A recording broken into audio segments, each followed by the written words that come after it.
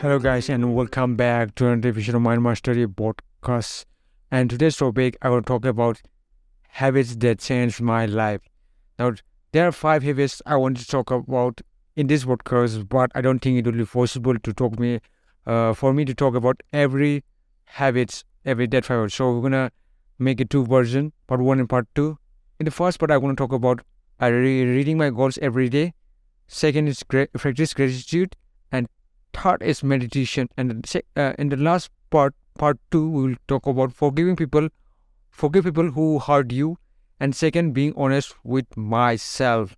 So let's dive in. The reading my goals every day. So what I have done is in 2023 is that I've been reading my goals in the morning and before going to sleep.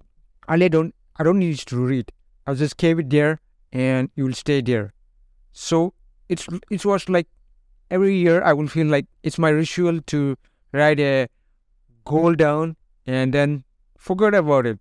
It's just like being a show off. Oh, everyone is writing goals in their life. So let me go and write a goal. Let me talk about myself also. Let me also write a goal so that I can read with other people who I'm following Twitter, YouTube. It's like you're just following like a hub. Everyone is running. He was also running with them. When you don't know why they're running, it's like for me it was like that. But then I changed the strategy. What I did is every morning I read it once before going to bed. And here's what happened.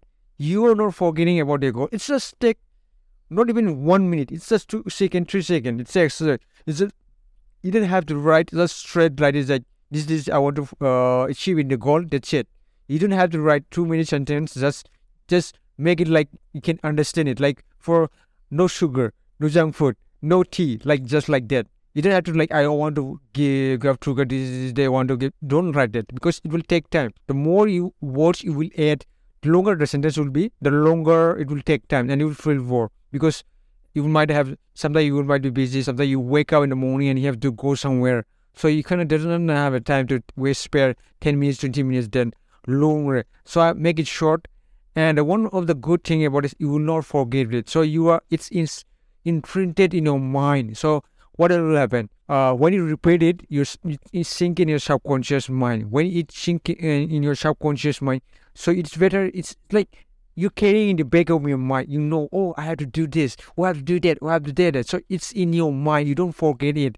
So I used to forget about my goals. Anyway, that's because of this. I couldn't complete my goals. So whenever you're not moving in the, it gives you direction that whenever you read your goals, it gives you direction like this is where I want to go. This is what I'm doing wrong, and this is not I'm do. This is not this. These are things I'm doing, and these are the things that I'm not doing. That's the one of the biggest advantage I have found in myself. So I'm thinking it sometimes comes in my mind like, oh, these are things that I'm doing. These are the things I'm not doing. Number 2, practicing gratitude.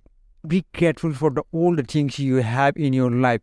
This is the number one practice I have found that I know right now that there are many people who are dying of hunger, starvation, overweight, mental problem. So many, just name it. There's so many people who are going to lack of water, lack of shelter. People are dying. People are still happy living whatever means. I have everything that I should be grateful about. Why should I worry? So practicing gratitude lets you focus on the things that it is important to you. That's thing that is that you have. You start to focus inward. You start to focus on the things that you have and be grateful for that. That's the main goal of practicing gratitude. Looking for the things that you have and be grateful for it.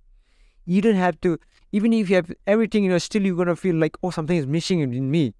Like I read it somewhere like many years back that there was a 1 millionaire. He has so much money. He bought everything. Now he doesn't have to buy anything. He had a plan. You have a what you call yacht. I don't know is what you call small ship. This yacht now was a private ship. Let's say I think it's called yacht.